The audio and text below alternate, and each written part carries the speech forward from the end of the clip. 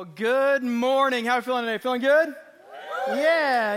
I want to welcome those of you joining us in here as well as those of you joining us over in Overflow. We are so excited you chose to be here with us today. Whatever got you, whatever brought you here, we're just glad that you chose to be here. I want to invite you back today to something else here at 1:30 called DNA class. It's who we are and what we do and why we do what we do. It's our mission, vision, and values. And so I do want to invite you back for that. We do offer childcare and snacks. So if nothing else, come for the childcare and snacks, right? Give you this much, okay? What if you just came and dropped your kids off, took our snacks, and left? Free date. Try it. See what happens. Okay. Also want to remind you, next week is Super Bowl Sunday. Who's excited about the Super Bowl? Nobody. So with that, in case you do have people come into your house or in case you're going somewhere, I want to invite this service and the next service, the 11 o'clock as well, that we do offer services on Thursday as well as 8 a.m. in case you got some plans you got to be at shortly thereafter. And so I want to invite you back next week for 8 or Thursday night. Just a thought. Just throwing that out there for you. Hey, we're jumping back into this series called The Games That We Play. And as we jump in, I just kind of want to tell you a story just to get us right off the bat, all right? I heard about a man. He was walking along the beach. And as he's walking along this beach, he's marveling all of God's creation, and he's talking to God, and then the heavens open up, and God looks down at him, and God says, hey, you've been so faithful to me that I'm willing to grant you one request. What is it that you really want? And the guy thought about it for a moment. He said, I really love the beach here, and here's the deal. I really love Hawaii, and so God, if you could actually make a bridge from my house all the way to Hawaii, that would just be spectacular. God thought about it for a moment, and God went, well, that's a good idea, but I've made the mountains, and I've made the seas, and I've made all of these things, and nothing is beyond me. I can create anything I want, but you got to understand that's a lot of cement all the way down to the bottom of the ocean in order to make the bridge, and so is there anything else you want? And the guy thought about it for a moment. He said, what I really want is I want to understand how women think. If you could just tell me, God, like when I'm getting the silent treatment or when, I just want to understand, how do women think? And God said, do you want that bridge 4 lanes or 2? Now, just so everybody's on the same page here, let me ask you this one. How many guys does it take to change a roll of toilet paper? We don't know. It's never been done. The premise of this series has been that we have a hard time understanding each other. And not just in the spousal relationship, but in every relationship, we have a hard time understanding communication. Whether that's a text form or whether that's a face-to-face, whatever it might be, we have a hard time understanding people. And so because of that, we've been walking through the last 4 weeks some games that we play. We've talked about the change game, and we've talked about the blame game, we've talked about the comparison game, and today we get to talk about the mind game. The mind game. And what's funny about the mind game is this past week I was searching around on somebody's Facebook. I do this occasionally where I Facebook stalk somebody. And I found a couple quotes from Twitter that I would love to share with you today about the mind game. And so let's just read them together right here. So here we go. First one is this. Here we go. My wife can spot me dropping a single crumb anywhere in our house from 50 feet away, but her car looks like a Starbucks exploded inside of it. Anybody living that dream? Yeah. Anglin, I see you right there. Okay. Next one. My husband unloaded the dishwasher, so I guess now it's time to have a parade for him. Anybody living that dream, ladies? Yeah. I love that he's got his arms crossed right now. This is great body language. Here we go. Next one. My wife wants to buy an organizer for our wrapping paper. It sounds made up, but it's making her happy. I talked to a staff member this week. I was showing him this, and he'll remain nameless, Tyler. And he goes, my wife actually wants one of those. I'm like, props to you, buddy. I have no idea what that is. All right, next one. Here we go. This is my house, okay? Me, boiling water. Wife, no, not like that. Anything besides on the grill, my wife has, like, you're cooking wrong. Next one. This is my house, okay? And this isn't just marriage, this is my kids and my dog, even my goldfish getting away. Here we go. Marriage is just your spouse perpetually standing in front of the kitchen drawer or cabinet that you need to open. That is my house. Anybody else living that dream in here? Anybody else? I talked to somebody earlier. They left the earlier service today, and they were telling me, they're like, it doesn't matter where he is or where she is. We're constantly in each other's way. That's just the way it is. And I think a lot of times that's the case when it comes to relationships. That oftentimes we get in each other's way based on the mind games that we have. Now, this series has been for anybody. It's been for a single person. It's been for a married person. It's been for a kid. It's been for those who have kids. It's been for every single person in this room. Let me throw out a few options for you, all right? Some of you, you're newly married. And everything about your dating relationship was perfect. And then you got married and the wedding was off the charts. Doves were released. Celine Dion sang. It was a whole thing, right? And now you're here and you're living in an apartment and the bills are coming in and they keep coming in and they keep coming in. And the person that you thought you married was perfect, but then come to find out, like, they don't do the toothpaste thing right. And so you had to get 2 separate toothpaste. And it just became really, really complicated.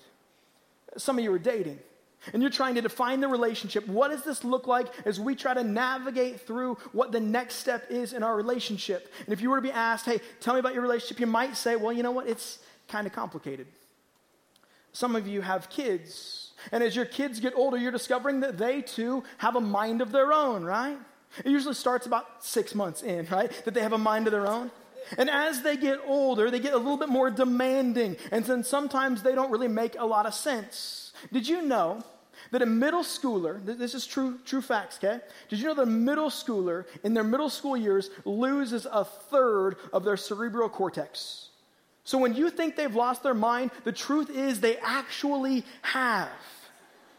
And so if you were to talk about your relationship with your kids, you might say, you know what, it's kind of complicated. For some of you, this happens at work. You thought you were on the fast track to some promotion. You thought you were going to get that next job, and then somebody comes in and gets chummy with the boss, and you're realizing that maybe you just needed to get chummy with the boss as well. And so if you were asked, how's your relationship with your boss, you might say, well, it's kind of complicated. Some of you have aging parents. And you've now made that switch between where you were the kid and now you're kind of the parent. And if you were asked, hey, how's your relationship with your parents? You might say, well, it's kind of complicated.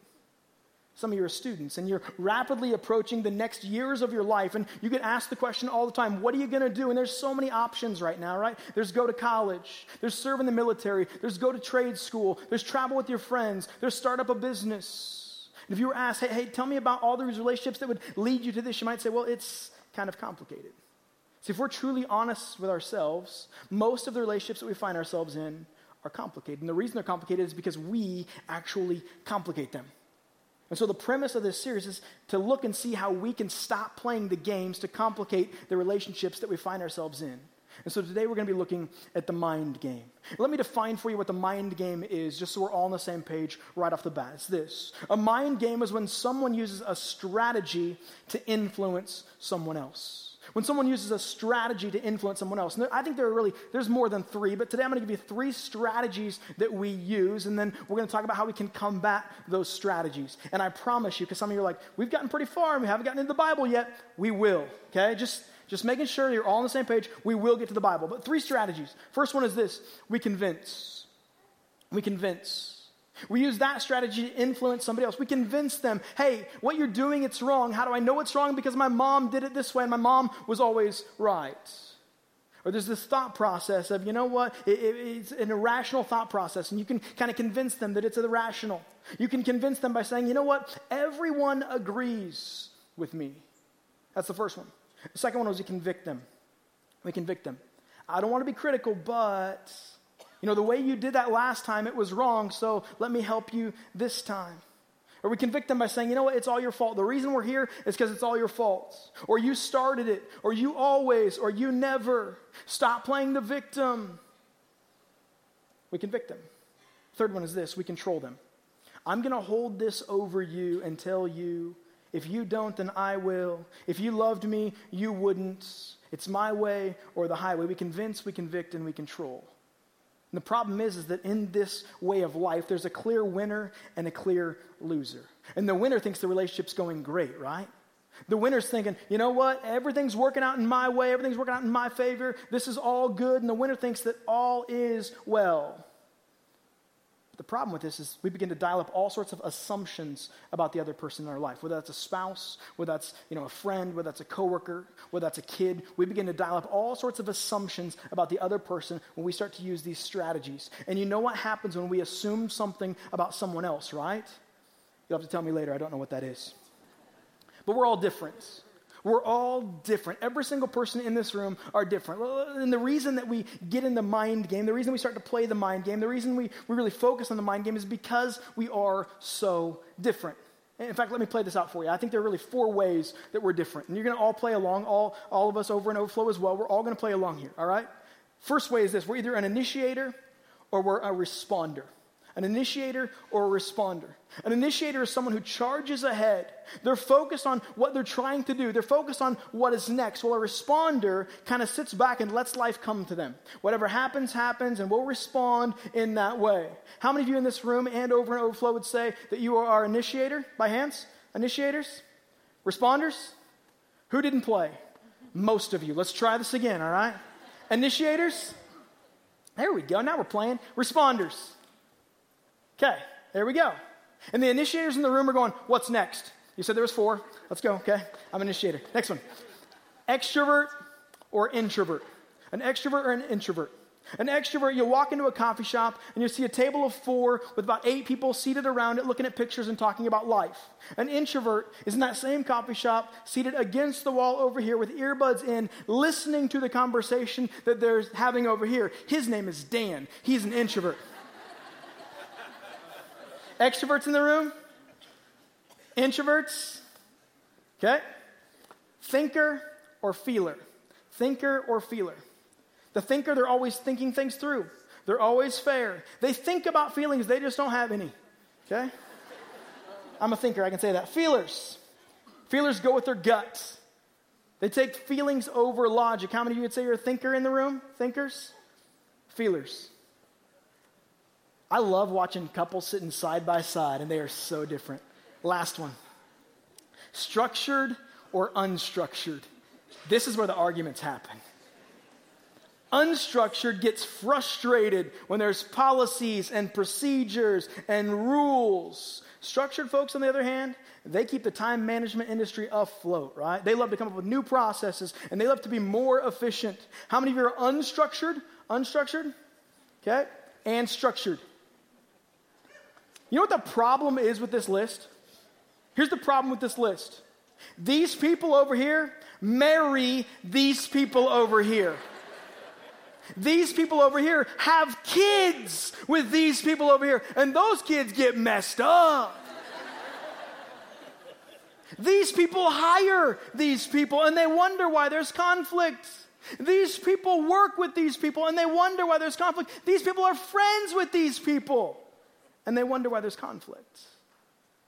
See, that's what happens. When someone says something, you begin to read between the lines. When someone sends a text, you begin to read through the lines because we are all so different. And then in our mind, we begin playing this mind game out of, I wonder what they meant by that. I wonder why they didn't respond to that. I wonder what's going on really. And in fact, it's really all just kind of complicated, isn't it? Because God made us and wired us so differently, we begin to play this mind game out. Let me give you a few examples of this. Let's say for a second that I'm on my couch. It's a Saturday, it's my day off, I'm on my couch. It's summertime and my wife comes in and says, hey honey, are you going to mow today? Immediately my mind goes all sorts of ways, right? Gentlemen, you can probably go, it's a trap, right? It is. Because if she asks me, are you going to mow today? Immediately my mind goes to, well, you just don't think that I contribute around here. Do you know how hard I work? Do you know what I did this week? Do you understand what I'm going through? I just want to sit here and I just want to watch the Cubs play. I just want to sit here and I just want to read this article. And sometime I'll get to mowing, but right now I just want to sit here and enjoy my day off. See how fast my mind went somewhere? Perhaps she's asking me, are you going to mow today? Not because she's trying to get on to me. Perhaps she's asking me, are you going to mow today? Because she's got a family day planned and she wants to make sure that I get that done quick enough so that we can actually do what we have planned for the day. Or what? What if she's instead planning a surprise party for me? And she just needs me to get out of the house so she can call all my friends. Surprise. Let's play another one out. Let's say for a second that you've been tasked with a project at work. And you and your boss, you have a pretty good relationship. And you've been tasked with this job, you've been tasked with this presentation, you've been tasked with something in your job. And your boss comes in day of presentation or day of marketing or day of whatever that might be and says, hey, listen, I want to see what you've got. Can you give me your pitch? Can you give me your presentation? Can you show me the product that you've been working on? Can you show me this? And immediately our mind can go all sorts of ways, right? Well, he or she, they just don't trust me. They just don't understand how hard I've been working on this. And they're going to come in and they're going to change things the last minute of the presentation. They're going to change things the last minute of this pitch. They're going to change things right now. They don't understand all the work that I've put into this. See how fast our mind can go somewhere? What if instead your boss, he or she, is just coming in to give you support? Just coming in because they want the company to succeed, or better yet, want you to succeed. One more. Well, let's say for a second that you send a text to a friend. You send a text to a friend, and you can see that they've read the text because your phone actually tells you that they've read the text. But they haven't responded yet. The friendship must be over, right? See how fast we can go somewhere when maybe they were just doing something else. Maybe they didn't think it warranted a response. We are so quick to assume about other people and allow our minds to begin to play something. I think it's a lot like this game. Remember this game? Battleship. Anybody remember this game? One of my favorite games to ever play as a kid. I loved this game. The object behind this game is that I'm going to hide and then I'm going to attack when I feel like I'm getting attacked. That's the mind game. I'm going to hide my vulnerability up to a point, and then the moment that you shoot at me, the moment that you try to sink my battleship, well, then I'm going to come at you with everything that I've got. That is, in fact, the mind game. It's hiding and attacking. And if you've ever been frustrated by this, you'll begin to read books about it. You might even talk to your friends about it. You might even talk to your parents about it. You might go to seminars or marriage weekends or marriage retreats. In fact, we've got one coming up very shortly. I want to invite you to that. It's our marriage weekend. Going to be an incredible opportunity where we continue to talk through these types of things. And some of you are looking at it going, marriage weekend, that's one day. I don't fully get that. Trust me, there's some thought behind this. We're going to give you some homework on Friday night once you register. So trust me, it is a full weekend. But we do these things and we realize that a lot of times what we've done is we've just kind of pooled our ignorance together. But Scripture gives us a different way. He finally is getting to Scripture, right? Scripture gives us a different way. If you have your Bible, go ahead and open up Romans chapter 12. Romans chapter 12, starting in verse 2, we're going to walk through what Paul says about how we ought to be living our relationships. Romans chapter 12, verse 2 says this. It says, don't copy the behaviors and customs of this world. Hit time out for a second. See, I've been watching everybody else, and the way that they're living, they're just copying each other, and nobody's getting it right. Here's the crazy part about this. This was written 2,000 years ago. How true is it today still? That we're just copying the behaviors of what our parents did. We're just copying the behaviors of what we see. We're just copying the behaviors of our neighbors. We're just copying the behaviors of other people. And Paul's saying, no. Don't do that. Instead, check this out. Let God transform you into a new person by changing the way you think. And then you will learn to know what God's will is for you, which is good and pleasing and perfect. Let me kind of tell you where we're headed today. We've got about 15 more minutes together as a body of people. Let me just tell you, in case you need to leave, in case your number gets put behind me, you can go pick up your kids, here's the takeaway for the day. Be selfish. How many of you woke up this morning thinking that's what we're going to talk about today in church? You're going to tell me to be selfish? Heck yeah. So that fight that I was in the car on the way to church today, I win because I'm selfish, right? I'm going to tell you to be selfish today, and I'll explain that a little bit later on. And so if you have to leave early, well, you're missing out on that. Paul's saying, I'm looking around, and I'm seeing that people are copying the behaviors of other people. But instead, let's not do that. Let's let God transform us. And so today what I want to do is I want to give us 4 ways that we can combat against this mind game. That when we begin playing the mind game in our own head, how we can combat against that. Number 1 is this, that we would act and not react. See, some of us knows what happens when things don't go our way, right? We just boil up in anger, and we get so upset, and we begin speaking out to other people. We begin yelling and exploding. For others of us, we don't explode. For others of us, we shut down. We just zip it up and say, you know what? I'm just not going to have this conversation. I'm not going to fight. I'm just going to shut down completely. I heard about this couple. They both kind of lived a shutdown life. They were living the silent treatment game out. And you know how the silent treatment game works, right? It works where the first person that speaks loses the game. That's how the silent treatment works, okay? Marriage counseling 101. And so they're in the silent treatment, and they decide it's time for bed. And so the guy has a flight the next morning, and he knows that he's not an early riser, but he knows that she is. And so the guy decides, you know what, I need to communicate with my wife, but I'm not going to do so by mouth. Instead, I'll get a pen, and I'll get a sticky note out, and I'll write her a note. And so he gets a pen and a sticky note out, and he writes a note that says, please wake me up at 5 a.m. so I can catch my flight. And he places that note by her toothbrush and goes on to bed. Well, the next morning he wakes up, and the sun is beaming in through the curtains. He looks over at his alarm clock, and it is 7 a.m. And he shoots out of bed, and he sees a note right by the alarm clock that says this: it's 5 a.m., wake up.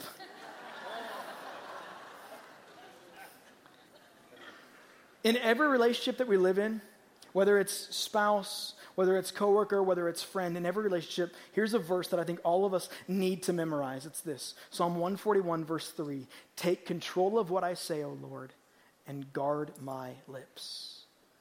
In other words, this right here needs to be a zipper. That God, would you zip this up when I want to pipe off? Or God, would you open it up when I have the urge to stay silent? About a week and a half ago, I was at a conference in Vegas. It was a pastor's conference in Vegas. Pastor's gone wild, right? And so I got there early ahead of our team that was going out there as well. And so something I like to do when I have never been in a place, I love to take public transportation, because I love to kind of fully understand all of the culture. I mean, it's one thing to Uber and be there in 5 minutes, another thing to take a bus for 2.5 hours. I just want to take a bus, right? I just want to see the culture. I wanted to see the vegans in Vegas. And so I got on a bus, and as I was riding this bus, it was about a 2-hour ride with a few transfer stops on the way. And as I'm riding this bus, I'm kind of listening to the conversations around me to see what's going on culture-wise. And this mom and this teenager, 13 to 17, not really sure of his age, got on the bus. And I could tell the mom was very angry, because the mom kept saying how angry she was. And she was angry at her son because her son was at an electronics store and her son was shoplifting headphones. And she had to leave work early to ride a bus to go and bail him out of loss prevention out of this electronics store.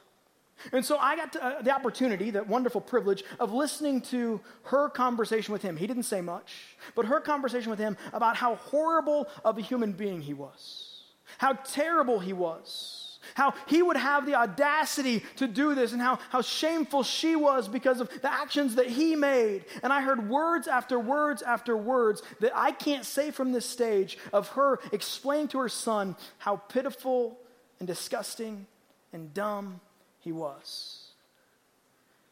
And church, it took everything inside of me. It took everything inside of me not to go, hey, can you stop? One, I didn't want to get beat up. She's tough. But two, I didn't know him, and so it was really hard for me. But it took everything inside of me not to go, will you please stop and speak words of encouragement over him?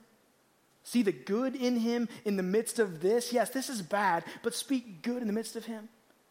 So many times, parents, don't we do that? Where we have the urge to yell things or say things that maybe we heard as kids. You'll never regret a word said after quiet thought. You never will.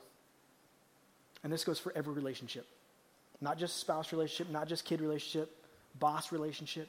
Every relationship that you find yourself in, you'll never regret a word said after quiet thought. Number 2, build up, not tear down. Build up, not tear down. We kind of hit on that in the first one, but let's continue this. Words are powerful. We all know this, right? Scripture tells us that tongue has the power of life and death. I don't know about you, but I'm amazed at some of the words that come out of my mouth. In fact, I'm so amazed at it that the past year and a half, I've really kind of taken on this idea of encouragement, of affirmation. I want to be able to affirm the people that I work with. I want to be able to affirm my family. I want to be able to affirm those that I come in contact with on a daily basis. And it's so easy for me, you have to understand, it's so easy for me to tear people down rather than it is to build them up. It's my love language. It's something about me, I just can't do that. And I love sarcasm, and so that doesn't help. But what happens a lot of times is I'll have sarcasm with some friends around here, and we'll be sarcastic all day together, and we'll be making fun of each other and ribbing on each other, and then I'll go home, and I'll take that same sarcastic attitude into my house, and then I walk in, and 2 minutes in, I'm going, why is everyone crying, right? We need to build each other up, not tear down. I heard about another couple, they were on a trip together, and they were giving each other the silent treatment, and the guy was driving along, and he saw a farm over here, and there was cows and chickens and pigs and horses. He looked over at his wife and he said, relatives of yours? She said, yes, in-laws. Scripture speaks about this. Ephesians chapter 4, verse 29 says this, do not let any unwholesome talk come out of your mouths, but only what is helpful for building others up according to their needs, that they may benefit from those who listen. Be helpful. Build each other up.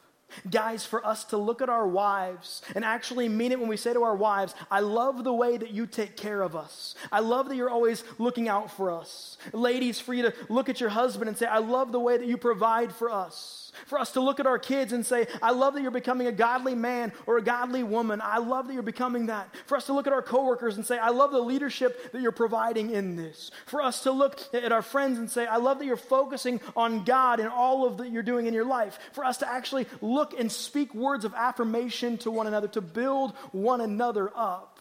It's one thing for us to see it. It's another thing for us to actually speak it and do it. Let me say this, if you volunteer here at VRL and our kid men or our student men, can I just say thank you? Can I just say thank you? It's one thing for me at night when I'm saying my bedtime prayers to my daughter and my son and my other daughter, it's one thing for us to say, hey, I'm loving that you're becoming a godly woman of God. I love that you're becoming a godly man of God. I love that you're really focused in on who Jesus is. It's another thing when our volunteers start doing it. See, when I come home on Sundays and my daughter or my son will tell me what their teacher told them, what their kidmin teacher told them about how they're becoming something. And I see the glow in their eyes. I realize that it's not just what I speak, it's what you speak as well. So from the bottom of my heart, can I just say thank you to those of you who serve in our kidmin and our student ministry here. Seriously, thank you so much. Thank you. Philippians 4:8 says this, and now, dear brothers and sisters, one final thing. Fix your thoughts on what is true and honorable and right and pure and lovely and admirable. Think about things that are excellent and worthy of praise. So when you begin playing the mind game and you begin trying to read between the lines, when you have the sender and the receiver and there's the ...